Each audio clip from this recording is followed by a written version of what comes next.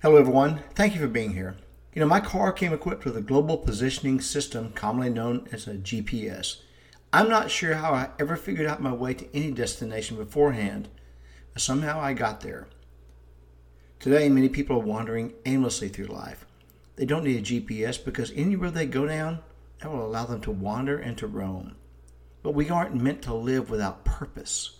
We are hardwired for more.